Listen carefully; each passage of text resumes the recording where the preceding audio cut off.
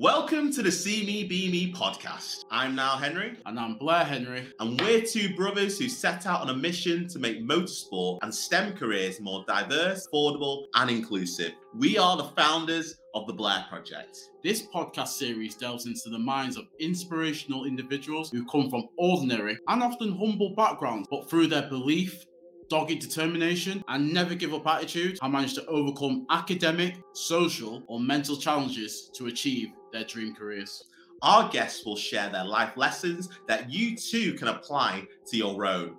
We hope their stories will inspire you to go further, aim higher, and accept nothing less than you deserve. Your ambition, your purpose is all within, and we're here to help you unlock it. The planet of possibilities are endless. You know who made it.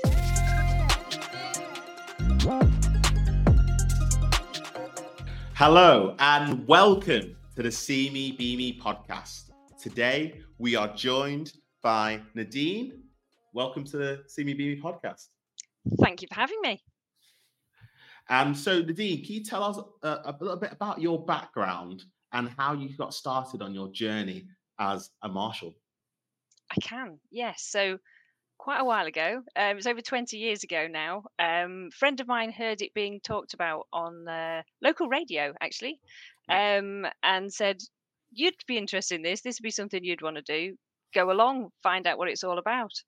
Prior to that, I didn't really know much about motorsport. I used to watch Formula One with my dad on the telly on a Sunday afternoon. He used to work away from home during the week, so it was only when he'd be at home at the weekend I'd get time with him. So sat in front of the telly watching Formula One. That was all I ever thought motorsport was.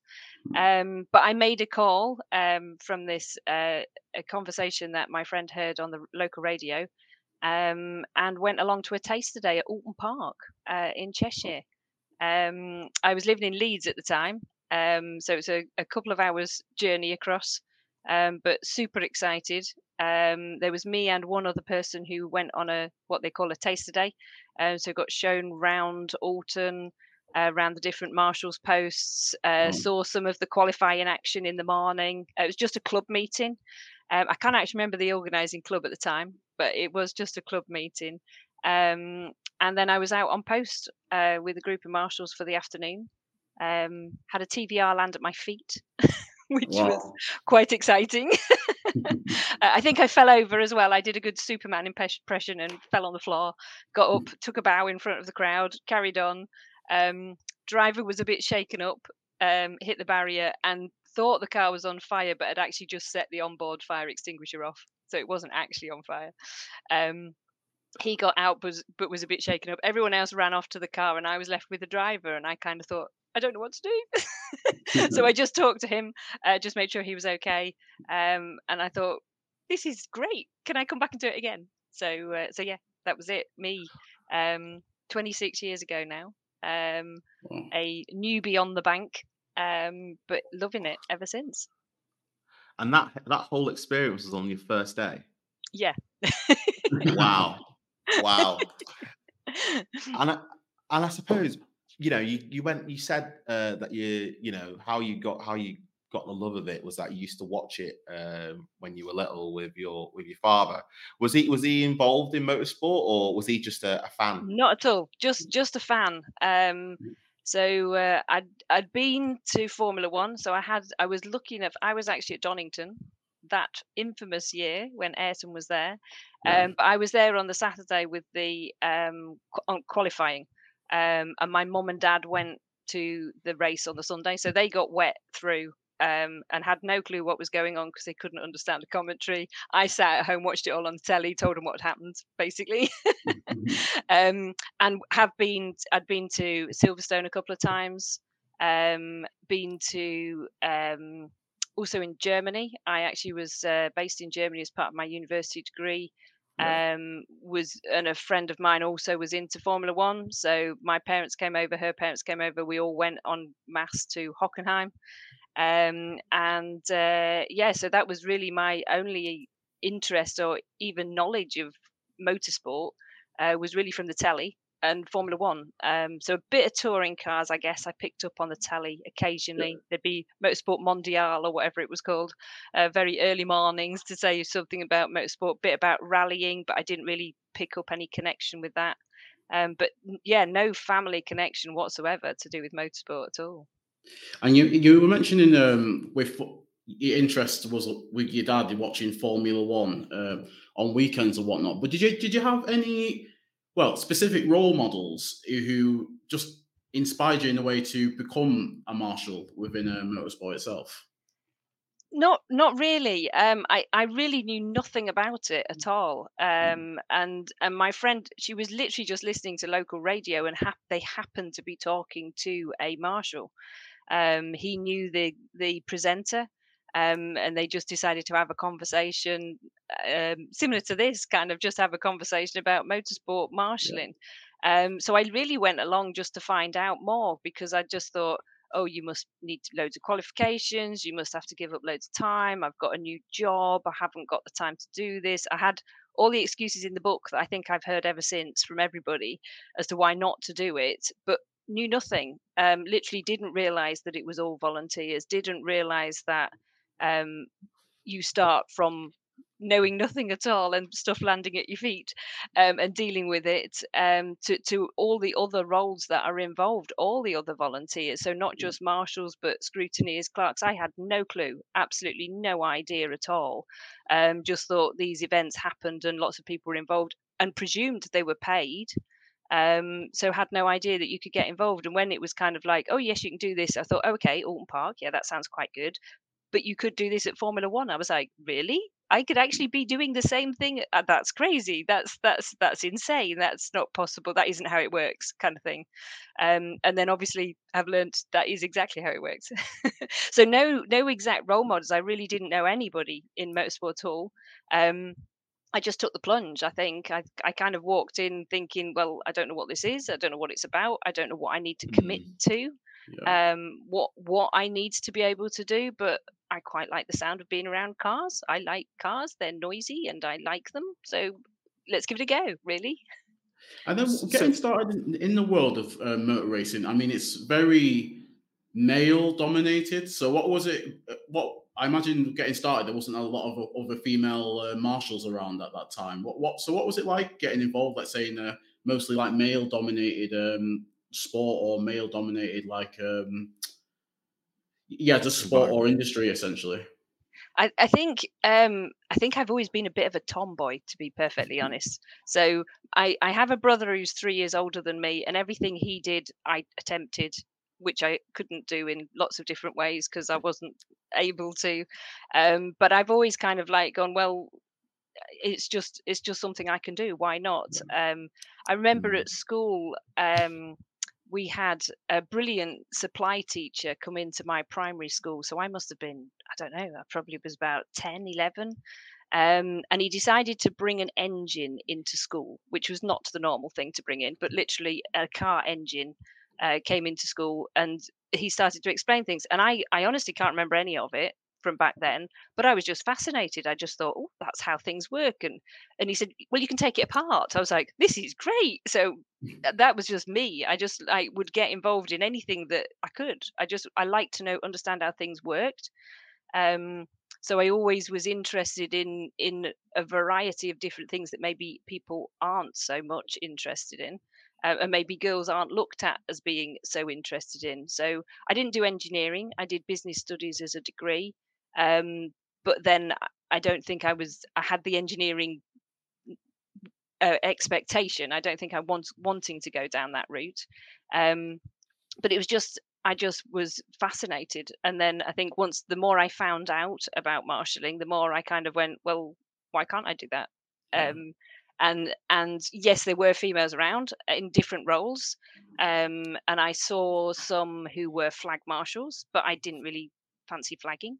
I saw people in the pit lane, start line, and again, I thought, no, I want to actually see them race. I want to actually be out on the circuit watching them go round, because that's I'm a spectator to start with. Yeah. So that's where I feel like that's where I want to be.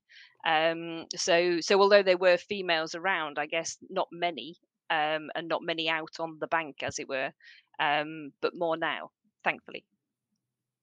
And I suppose there'll be some listeners who'll be wondering, you know what, that sounds like a load of fun. How do I get started as a marshal? You know, what are the steps and procedures that one must go down in order to become a marshal? So it's fairly simple, actually. It is a little complicated just because there's so many things involved. I guess once you start opening the lid that's Motorsport UK, you start finding out all sorts of different things and where to go, and it can get a bit complicated. But um, I guess the best thing to do is to decide what kind of motorsport you want to get involved in. So is it racing? Is it rallying? Is it karting? Is it hill climb sprints? Kind of, if you don't know at all, that's fine. Um, and the taster day that I went on 26 years ago, we still run taster days for people. So if you really don't know, so like me, absolutely have no idea what is involved or what's going on at all, sign up for a taster day. Most venues, most circuits, particularly around the country, will run taster days in some form or another throughout the whole racing season. So you can get the same experience as me, maybe not a TVR land at your feet, but something might happen hopefully on your first day, and take it from there. So as an organizing club, the event will help you to do that. Equally, the Marshals Club, the BMMC, also have plenty of contacts and plenty of help to enable people to go down that path. So once you've done that taster day, what the next steps are, how to get Motorsport UK registration, how to get kit, where to get things from, how to volunteer for events, all of that kind of stuff is really comes along with you first saying, I'd like to do this. And there's lots of people who'll help. Excellent, excellent. Oh, do you have a question, Blair? Oh, I was just going to just expand on that. So, I was going to say, what types of like marshalling opportunities are available? Like the different types of marshalling opportunities. So everything really. We say that the only event you can't do in your first year as a marshal is the Grand Prix, because they're not going to accept trainees, which you'd understand really. But any other event, so any hill climb, sprint, rally, race event, karting event that's under Motorsport UK rules and regulations, you could be marshalling that. You could be marshalling that this Saturday if you wanted to. We could find an event somewhere near to you that you could go to. And it's more a case of, we just need to get you signed on, get you tickets, tell you where you need to be, what time you need to be there, and then the rest kind of falls into place. I like to see us as one big orange family, so it doesn't matter where you go in the country, there's a friendly face in orange somewhere who'll be out there to look after you. Now, Nadine, you started your career back in '97 as as a marshal and working at trackside, and then you went on to do recruitment, so recruiting new marshals, and then I believe you became the club secretary for Oulton Park. I came, believe. the Northwest Regional Secretary, yes, for the Northwest region. Yeah. So yes, I got invited onto that committee. I think they realised that I was quite well organised as a person, so they wanted someone who could organise the committee and take notes at meetings and things. And now you become chair at Oulton Park. Well, Correct? I am the national chair of the National British chair. Motorsport Marshals Club. So Yes. yes, I've been the national chair for the last 7 years. So that was quite a journey to get there, really. So in terms of the skills that you've learned along the way, what have been the three most essential skills if someone was to follow in your similar footsteps, starting from being a marshal and working their way up to hopefully one day becoming chair? What are the three essential skills that somebody would need in order to do your role? I think the main thing for me is to never forget where you started. having been on the bank, I'm still on the bank. I still go out every weekend and marshal whenever I can. It's that remembering that's where I started, so what it's like for somebody else to start. Also being able to communicate with all different types of people and organisations. So as a consequence of me being chair, I sit on a number of committees at Motorsport UK.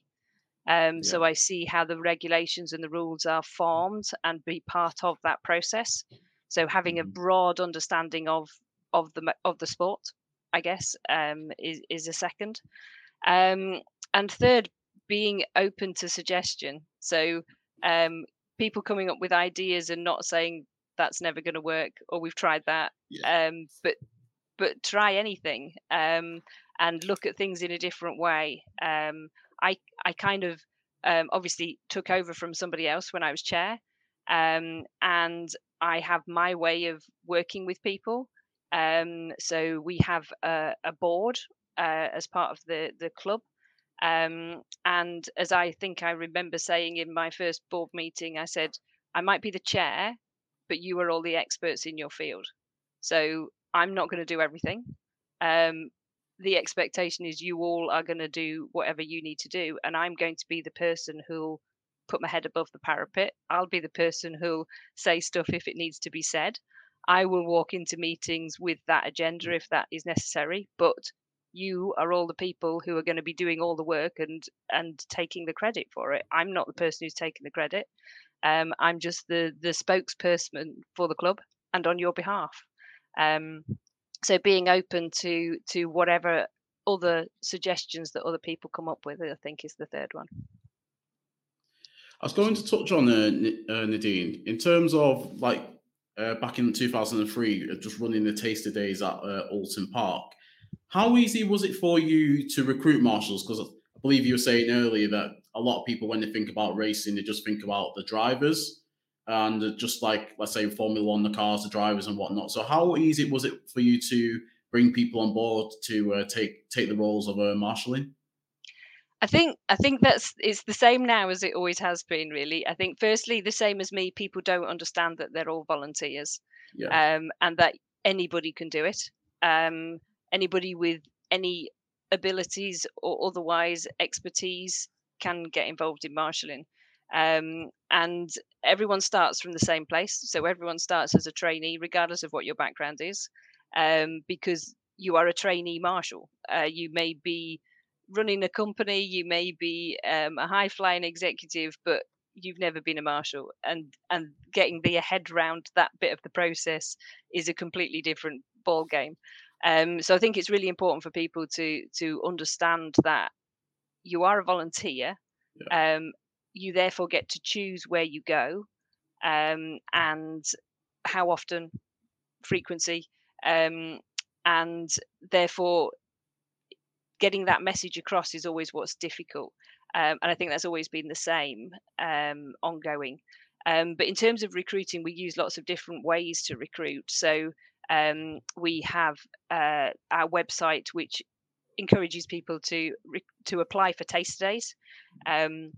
So people are just can literally fill in a form, and we will send them to the relevant region, who will help them get involved in whatever area they want to get involved in.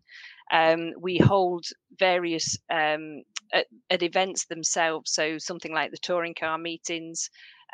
We do have a recruitment tent, so we do sign people up again for taster days, and obviously the people who come to something like touring cars may not be local to that event. They may have travelled far and wide, so we can put them in touch with people local to where they live. We also do things like autosport, where we also recruit. And then we have a number of ambassadors who are absolutely key to what we do. And just a word, just the occasional comment is all it takes sometimes. So we have a number of ambassadors who are commentators. So we do encourage them to tell everybody all the time how brilliant the marshals are and what we're doing whenever anything's happening on the circuit, particularly talk up the marshals. So I have to give shouts out really to Ben Edwards, who is our president, of the club currently. So Ben obviously used to commentate a lot on Formula One. And now does other events around the country. He was at Goodwood last weekend for the revival. Also, Paul O'Neill, who does a lot of work on ITV4 for touring cars, and he has come and done a taste today, and he has been a marshal, so he knows and understands exactly what's involved and what's not involved. And no, you don't always get a free breakfast, which he was most disappointed about. But they're absolutely key. And we have a guy called Mark Werrell, who commentates on a lot of different club events around the country. And he started as a marshal. So he was a marshal for, don't want to say how many years, but a number of years. And now he's a full-time commentator. So he completely understands what it is to be a marshal, and therefore he can explain and talk through incidents, and everything is exactly what the marshals are doing. So it's really, really good, and obviously encouraging other people to say that they can get involved, and that's key. And a number of drivers, we do have a number of drivers who are ambassadors, and whenever they're on the podium, they always thank the marshals as well. So that's always encouraging. Now, so in terms of Nadine, in terms of your career, then, how has what you've learned, the transferable skills that you've learned being a marshal, have they been able to relate to your day-to-day working life as well, your day job? I was going to say it works both ways. I think as a day job, I'm currently a logistics and warehouse manager. I've been involved in supply chain for a long time, so my planning skills have always been around. And I guess the important thing that transfers both ways is dealing with people. So particularly, obviously, when it comes to marshalling, I don't know who I'm going to be on post with. And I don't know what skills they've got until I meet them. And I don't know what their day jobs are either. So it's kind of a bit of a very quick 5 minute at the start of the day, check out who everybody is, how much experience they've got, and then throughout the course of the day, learn more about those people. So literally having conversations with people and understanding what makes them tick, what they can do, what they can't do, how we'll deal with an incident if it happens. So I think that works both ways. So equally, from a work perspective, thinking around new recruits into my team at work, thinking about their skill set, it kind of like makes me think more about, well, actually, they don't need to have a lot of experience. They may have certain skills that are really useful. And equally, they may be able to learn new skills and learn skills in a different way. So I think that is really, really important, and it works both ways.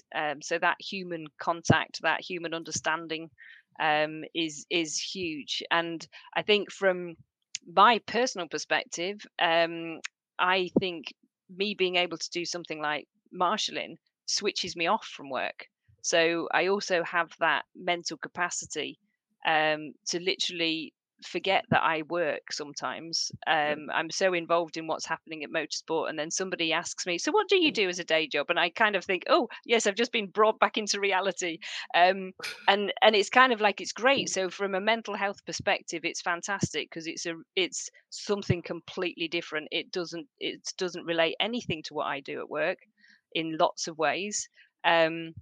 So to be able to come and do some volunteering really helps from a mental health perspective as well.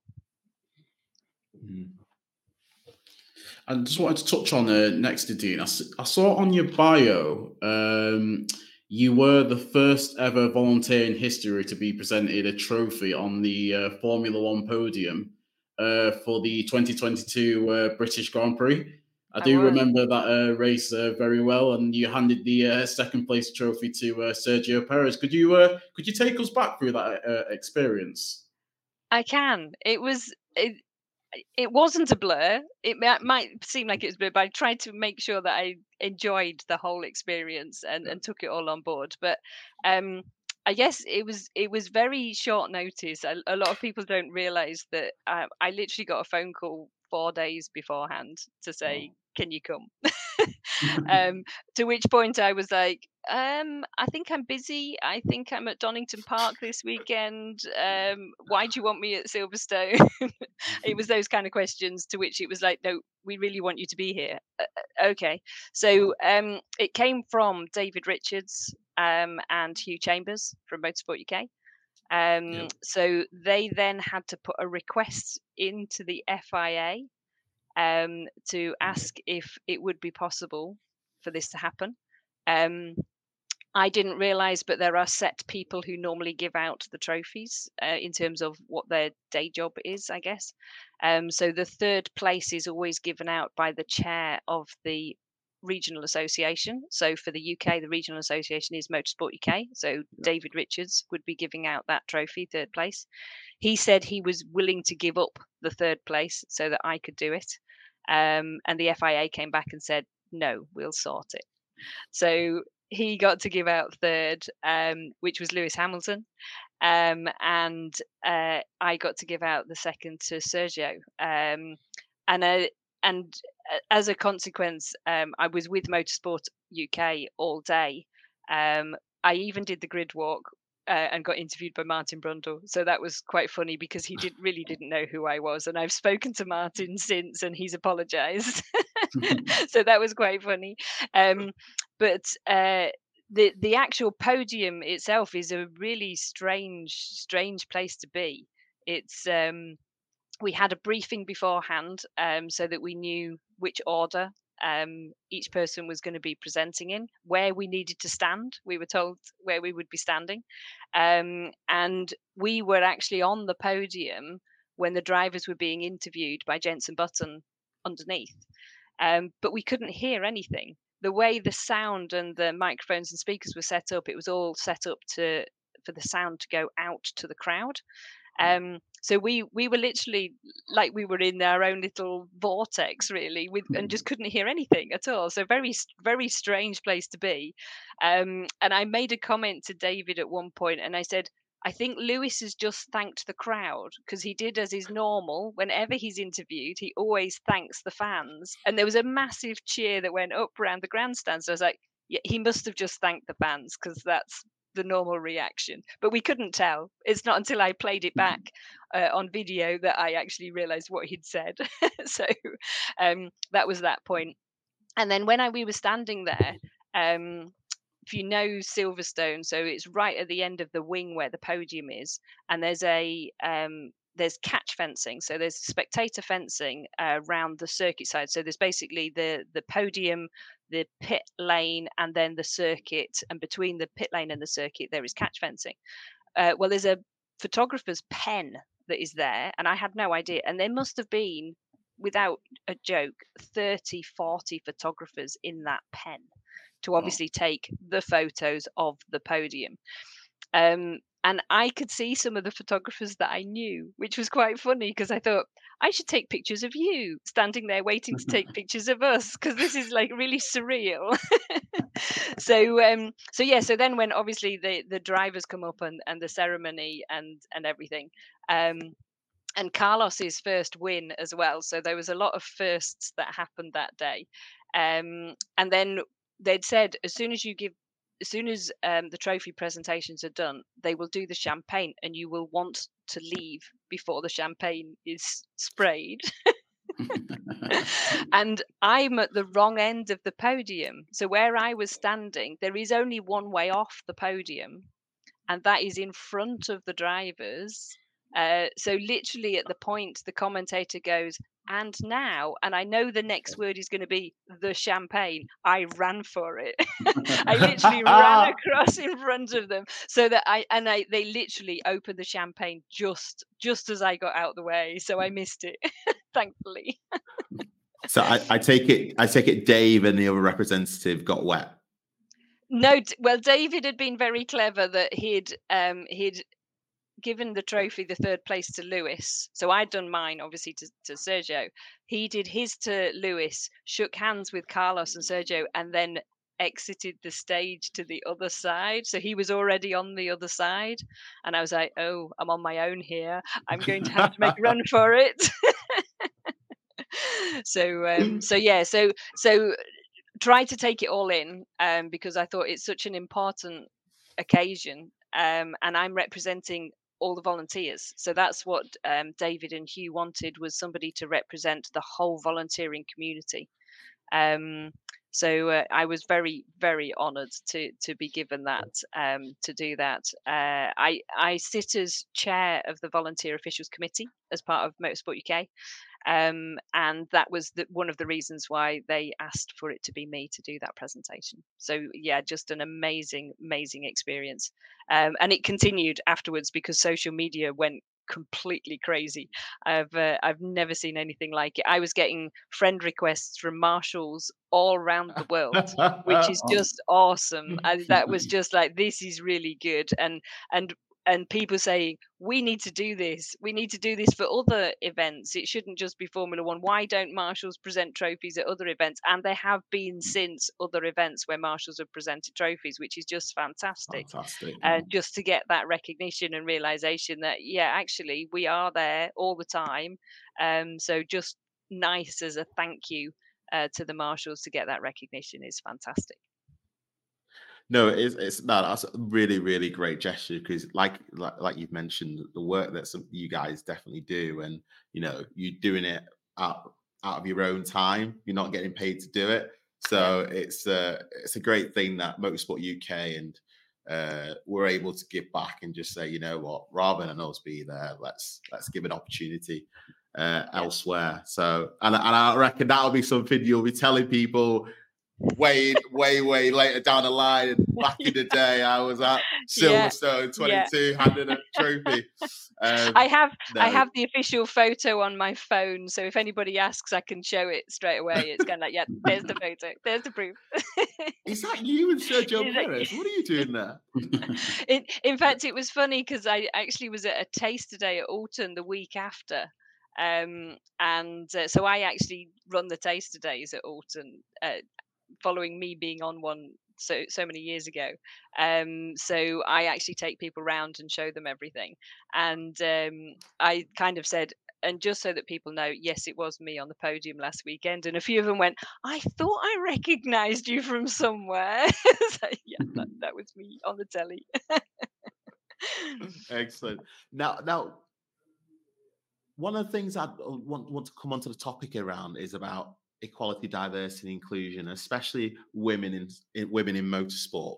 Now, you sit on various committees, and one of them is being about EDI, especially women in motorsport. Can you tell us, why is that? Why is EDI in motorsport so important? Well, for me, it's a case of I think when I ever did anything, I'm quite a strong-willed person, and I've always thought, if I can do something, why can't I do something? And I even remember when I was thinking about becoming the chair, that somebody said, "Well, why not?" And I was like, "Yeah, okay, good point." So I think everybody should be given that opportunity. There shouldn't be any barriers. There should be no reason why somebody can't do something. And as volunteers, I always say to people, well, the only restriction is you need to be over 11, and that's just obviously for safeguarding issues. We have parent responsibility between 11 and 18. You need to be over 11, and be able to stand and talk and move around. Really, well, not even stand, but you just need to be able to function. There's no restrictions in any other ways, and I'm very passionate in believing that if somebody wants to do something, they should, and we should be able to make it possible. Whatever reasons they think they can't, or because they don't see somebody else like them doing it, that shouldn't be a restriction to stop them from doing it themselves. Do you feel that enough is being done, let's say, at the grassroots level of motorsport to promote more opportunities for females to get involved? I think there are a lot of things being done. I think there's always more chance for opportunities. There's some great initiatives that have happened. I think it was East Anglia Motor Club. They had some great initiatives to get women involved across the board. So not just as volunteers, but as drivers as well. But I think it's always going to be a case of, with volunteers generally, it's a case of we'll take anyone. Yeah. A volunteer is a volunteer for us. So there's no restrictions. But I wouldn't say there's anything particularly that says we're actively recruiting females or anything else. So it's more a case of just getting that word out there, that it is possible to do. And making sure that all groups are included in that, to make sure that everybody realizes that just because they haven't seen somebody like them being involved doesn't mean that they can't do it themselves. I wanted to touch on Nadine, just how we first introduced. So we were first introduced to via David Williams. Just shout out to David if he sees the episode. But he introduced us for you to get involved with our Proto EV STEM challenge, and you were really instrumental in helping us to find free marshals to take part in our free events earlier when we did a Proto EV challenge in London. So I just wanted to ask, what were your initial thoughts when we first basically came to you with the idea of the Proto EV STEM challenge, and what are your thoughts on, like, say, like EV motorsport in general? Okay, so in terms of volunteering, I think volunteering in any way is great. So if it means that people can get involved in different things, I think we should always open up that opportunity. So not just your project. So just for an example, we also help out at some crazy races events, which are downhill soapbox challenges. So no engines involved whatsoever, but a bit of a laugh. So we try and get volunteers to get involved in anything that they can. So whether it's motorsport registered or not, our insurance as a club should cover most other activities. So it does enable us to put people forward to help out with different things. And I think in terms of your project itself, I think it's a great idea to get kids involved. I think that's the best way to get people to do anything, is to get the kids involved. So hence why I said about volunteering, you can start at 11. It quite often is the child who encourages the parent, because it's the child who wants to come along. And then the parent stays as well. So always great. And things like FIA Girls on Track. So another absolutely superb scheme to get females, but particularly young girls involved in motorsport. So your project is another way of getting young people involved, and I think that's absolutely key to anything, is to get the young involved. If you can get them early, get them interested in anything that they then latch onto and then want to continue to do, is great. So I think that it's a great project that you have, and we're happy to help. Thank you. So, Nadine, I've got a question that I'd like to ask. Well, it's kind of two questions in one. What is your favorite race series to actually like marshal? And if you could choose your favorite race that you marshaled, what would it be? Okay. Race series, that's going to be difficult. I'm a bit of a fan of historic stuff. So I quite like events as opposed to particular series. So I have to say Goodwood Revival is an absolute awesome event. They obviously change the races that are there each year, but there's some that are there time and time again. And the St Mary's Trophy is just the best race going. It's for those who don't know, the St Mary's Trophy is a split race. We have part 1, part 2. Part 1 is normally for current or very experienced professional drivers, and part 2 is normally the owners of the car.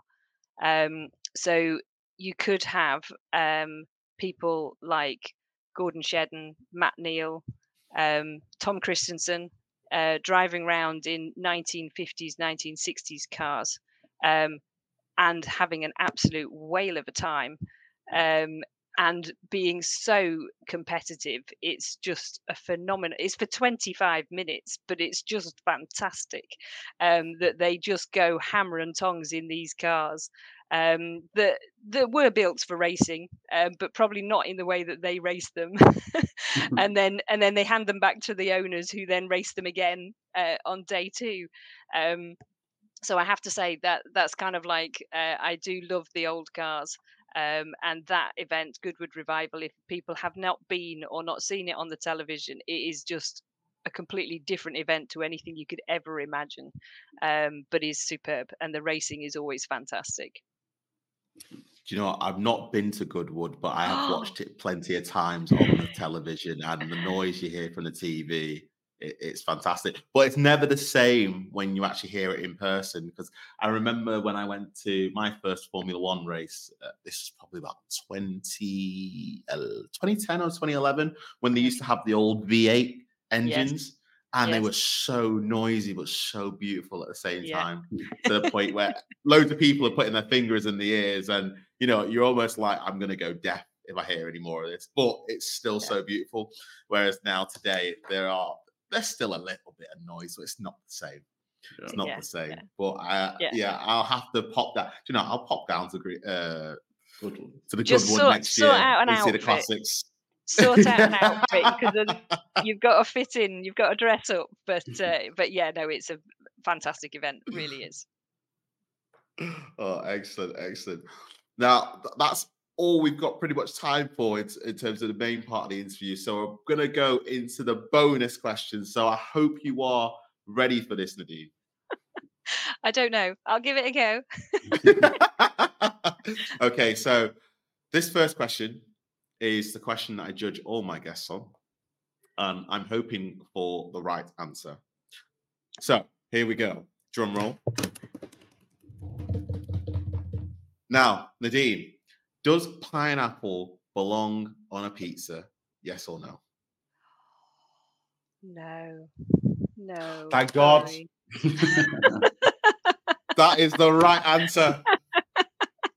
That is the right answer. So far, I think this is our 17th episode, and we've had 2 people say pineapple belongs on a pizza. I've almost had to throw them off throughout the podcast and said, cancel it. We're not airing it anymore. They've obviously never been to Italy. You go to Italy, they would never put pineapple on a pizza. They would never allow that. Exactly. So, so that's a 2 thumbs up from me. One. That's all right. Yeah. Now, the second one is a very interesting one. If you could throw a dinner party this weekend, and you can invite 4 guests, dead or alive, could be famous or not famous, who would you invite and why? Gosh. I'd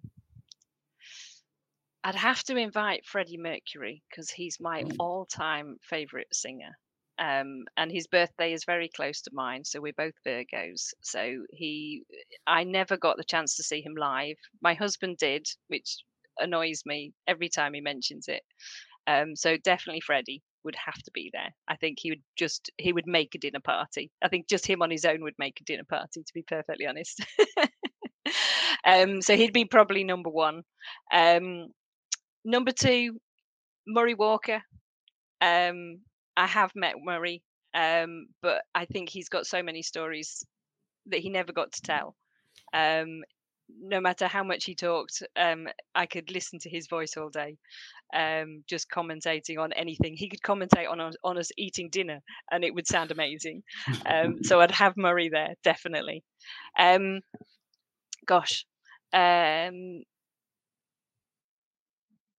want to say someone like Richard Branson, because I'm always impressed with the fact that he's one of those people who failed most of his exams at school, but look where he is.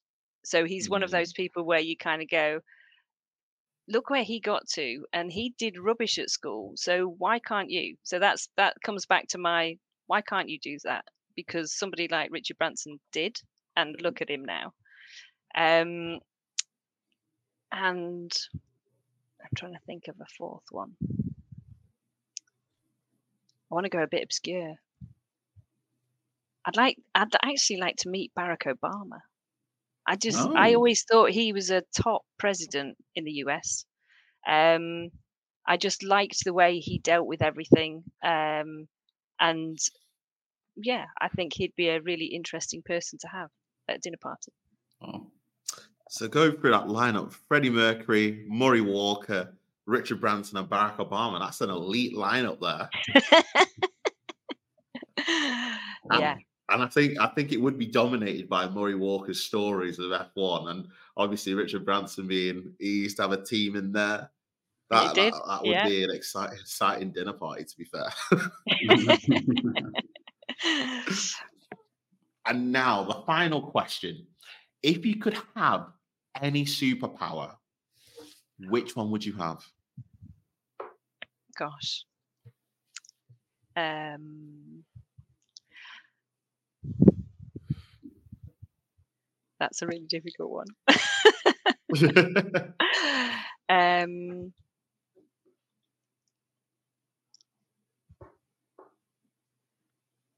it, it it's not one that people would say, but um, to give people confidence, Oh, That's interesting. because Yeah. it may not sound like a superpower, but I think to have that ability, whatever that is, that gives that person the confidence to actually be able to do that, no matter what, to anybody, to everyone, to make them be the person that they want to be and do what they want to do, to have the confidence to do it, that would just be fantastic for me. Oh, wow. and this is an extra additional bonus question, just for any young girls listening to the podcast, or young women, or even men as well. In terms of your confidence to be able to, not let anything stop you from pursuing your goals. Where did that stem from? I think my dad, going back to my dad, who is still with us, just so that people don't think he's passed on yet. Um, he he was always one of those people who it didn't matter what I did at school, I could have done better. So he kind of set the bar so high, that it wasn't that I needed to prove it to him. It was just that he's like, well, why did you only get 9 out of 10? Why didn't you get 10? And I was like, yeah, why? So it's like, okay, well, next time I'm going to do better. So any time that a barrier kind of put in front of me, I remember at work one time, um, I thought I'd done quite well for the year, thought I'd had a reasonable year, and then got the most awful um, rating from my boss at the end of the year, to the point where I was like, what did I do? I really don't know why I deserve this. I spoke to HR, I had all those conversations thinking, wow, I thought I'd done quite well. And I obviously have got it completely wrong if he thinks I'm that rubbish. Um, the following year, I had a different boss, and my new boss gave me the best rating he's ever given to anybody ever. So I went from rubbish to really good. And he knew what had happened in the previous year. And he said, you had two options. He said one was to walk away and say, I'm not working for these people anymore. I don't like this. He said, or you could say, I'll show you. And that's what I did. And he recognized that and said, you weren't going to give up. You're a fighter. You're not going to take somebody telling you you can't do something. You're going to make sure that you will, whatever it takes, you will do whatever you can to turn that person around and say, yes, I can. You were wrong. So I think that's where my confidence comes from, is that ability to kind of section it off and go, yeah, okay, I was hurt, and yeah, I felt really rubbish at the time, but to then go, well, okay, so what could I do better? And I'll show them that I can do it better, and I will be better, and as a better person. And I won't ever do that to one of my employees, ever. And I never have. So it's like learning in both ways. So learning what I can from that, as well as how I would use that going forward. So even if I've had somebody who's not very good, what they're doing. I've told them, I've not waited till the end of the year and told them that they need to do things. I've helped them along the way. I would hate for somebody to have that happen to them the way that happened to me. So I would definitely not do it to them. Really inspiring. Yeah, good signs of leadership and management. And, emphasize, me and Blair always speak about it on the podcast. It's definitely, the goal is to be persistent, be determined, to be resilient, and almost not take no for an answer. Just continuously learn, but say, I'm going to achieve it no matter what. So, Nadine, if people wanted to follow you on social media or wants to keep up to date or maybe even reach out, what's some of the best ways to get in contact with you? Okay, so I am on social media. I'm Chair in Orange on Twitter, if people want to follow me that way. I am Nadine Lewis everywhere else. They'll find me. My photo is quite obvious. It's the photo of me presenting to Sergio, so I'm easy to find on lots of social media, on Facebook and Instagram particularly. But if people are interested in marshalling, then our website, marshals with one L .co.uk is the place to go, and at BMMC UK across all social media channels we'll find our club, and people will be more than willing to help get others involved in volunteering in whatever aspect you want to get involved in. Excellent. Well, thank you, Nadine, for being a guest on the See Me Be Me podcast. And definitely we'll keep in contact, and I think I'm going to have to come and volunteer, especially maybe even just for Goodwood as well. Well, thank you very much for having me. It's been great, really great conversation. Thank you. Thank you, Nadine. Thank you. Take care. Thanks. Bye. Bye. Blair, Nile, what did you think about today's guest, Nadine Lewis? Nadine, the story was interesting. I mean, when she started out, she started out saying that she never really had, let's say, a particular, I guess, passion for motorsport. It was more something that she was watching like Formula One on weekends with a father, and it's almost that kind of interest in like Formula One watching the weekends is what essentially got her involved in her first journey as a marshal, starting out at Oulton Park in 1997. So it's almost something like a hobby that almost turned into a career path, and she's a true trailblazer for females taking part in motorsport, in particular in marshalling. So it's really interesting stories, and just to hear Nadine's background and how she got started. And it's interesting to see that, from where she started out as marshalling, she's been able to progress in various different stages, to going from doing the marshalling to doing recruitment and helping to bring new wave of talent or new wave of marshals to come in and work within the industry and get chances to get involved, to being obviously membership secretary, and now becoming the chair of the BRS CC.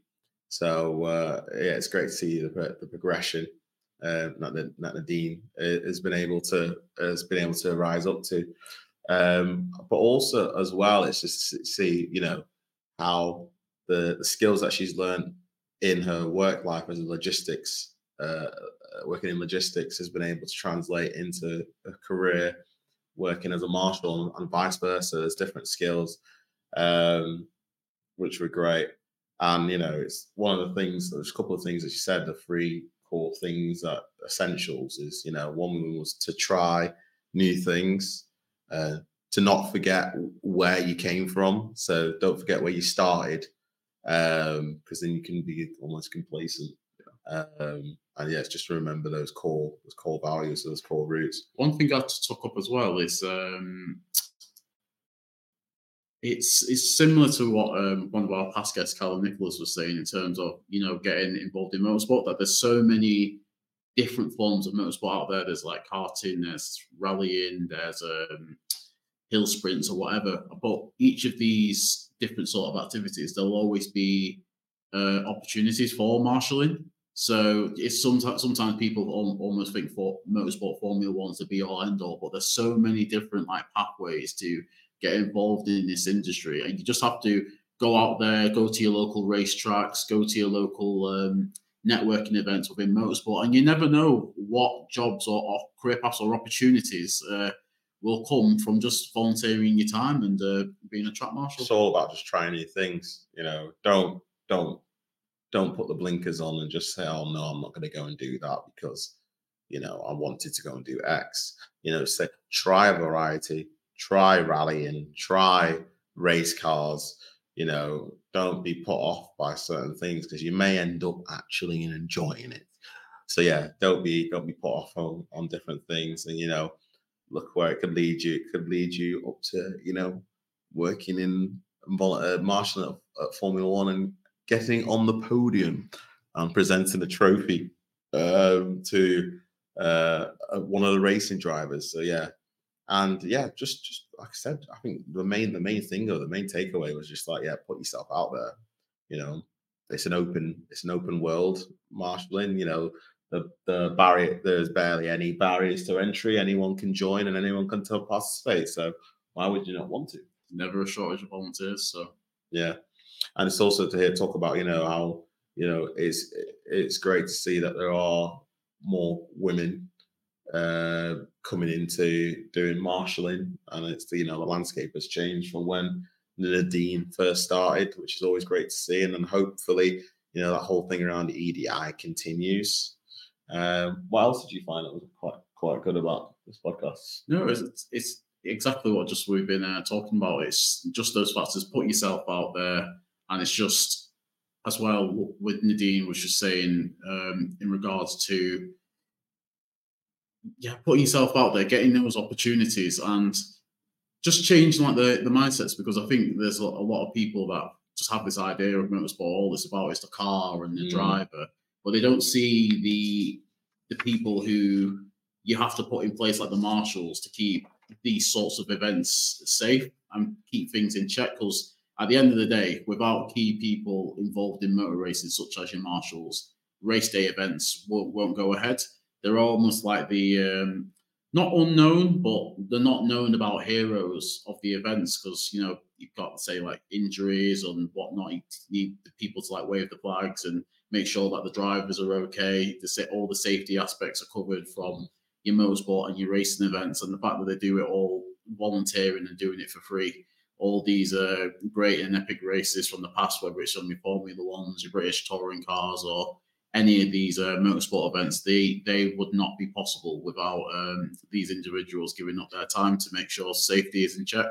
No, they are the key ingredient. It's all well, you got the drivers and you've got the racing cars and you got the teams, but without people giving up their time to marshal and volunteer, motorsports in this country can't go ahead. So these people are even more pivotal than people like the drivers, because you can have so many drivers, but there's no one there to marshal. Then like I said, the epic sport doesn't go ahead. So it's a great episode to have Nadine on here, and make sure to go and follow her on her social media. She plugged it in this episode, and keep up to date with all the great stuff that's happening. But if you like this episode, make sure to like, comment, and subscribe. The Blair Project is on Facebook, LinkedIn, and YouTube at The Blair Project. And we are on Instagram, Twitter, and TikTok at Get Me Motoring. That's all we've got time for today. Join us on another exciting episode. And for now, take care. Peace. So, guys. If you've liked today's episode, make sure to like, comment, and subscribe. The Blair Project is on all major social media platforms, including Facebook and LinkedIn and YouTube at The Blair Project. We're also on Instagram, Twitter, and TikTok. Yes, we are on TikTok at Get Me Motoring. If you'd like to follow myself individually, I am on Instagram at Nile Henry and also LinkedIn at Nile Henry as well. And if you want to follow myself, I'm on Instagram as BlairHenry_97 and also on LinkedIn as just Blair Henry. So, We look forward to having you on the next episode. So stay tuned. Take care. Until next time.